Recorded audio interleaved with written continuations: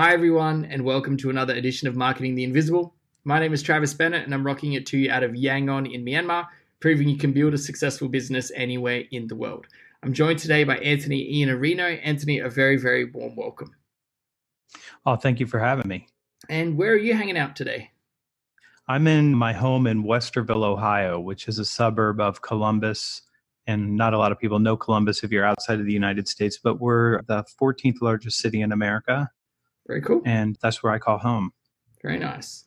Very nice. And for anyone who doesn't know Anthony, he's a writer, an author, a speaker, business philosopher, a sales leader, and he's been writing a blog every single day for 10 years. That is insane.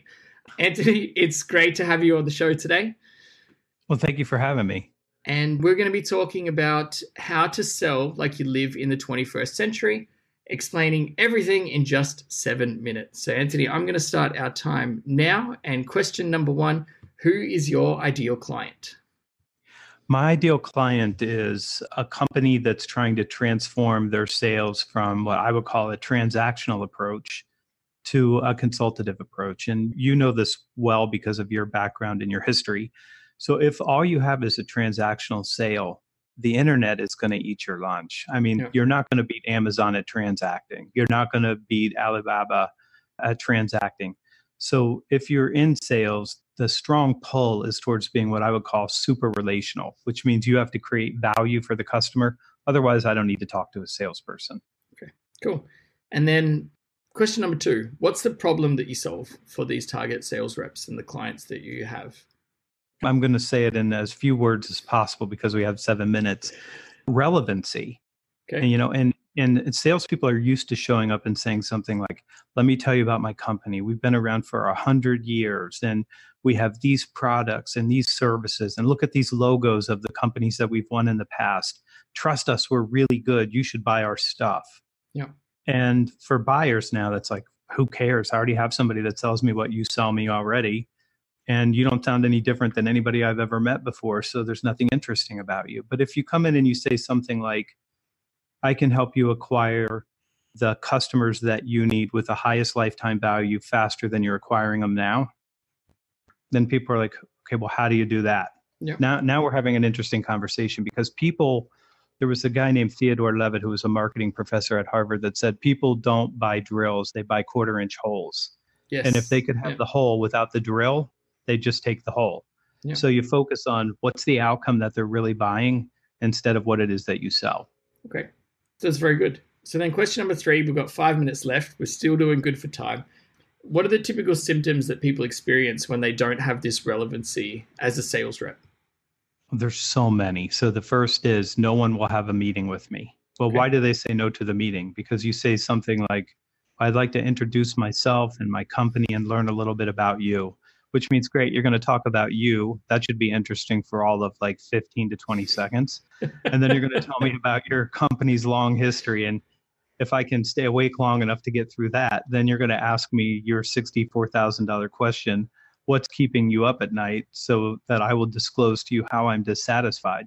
I mean, if that's your approach, you're not going to be relevant. So the thing that I try to teach is to start by saying something like, I want to share with you the 4 trends that are going to have the biggest impact on your business over the next 18 to 24 months, some of the decisions our clients are making, and how you might think about making some of those changes, whether you do it with us or with somebody else. So you have to trade enough value to even get into a meeting. And if what you say doesn't sound like it's worth my time, I could spend today washing my hair or something like that. If I had it. But you're just going to get a lot of no's. So the symptoms are irrelevance. People won't have a meeting. They're not interested in engaging with you, and you're commoditized. So unless you can get out of the commodity trap, it's a tough road. Okay.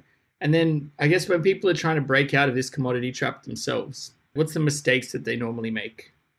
Well, I listed some of them off. They rely too heavily on, instead of me being the value creator as the salesperson in the room with you, I'm going to rely on my company's history, or I'm going to rely on our product, or I'm going to rely on the slide deck that marketing gave me. And marketing gave me this slide deck and said, go through all these. And the first 8 slides are all about you.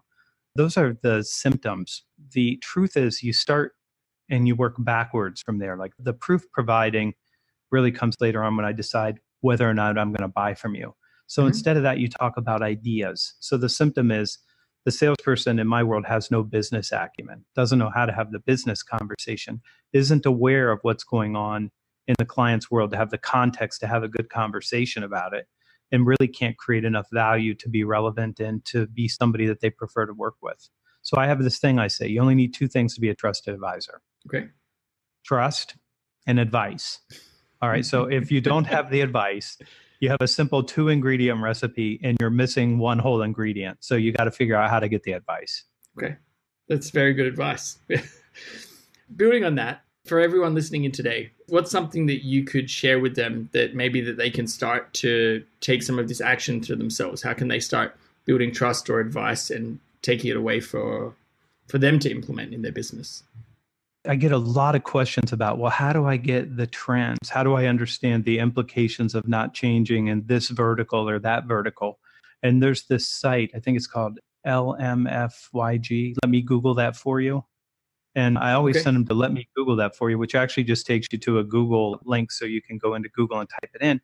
But you go out and you say something like 10 trends impacting lead generation.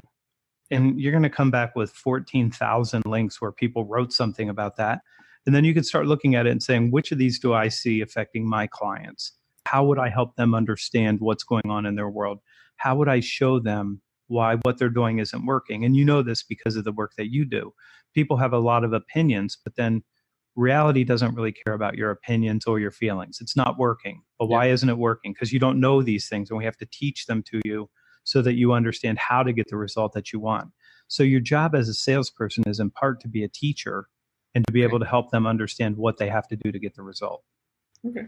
That's so you start there. Start by figuring out, how do I teach them what they need to know to get the better result? Perfect.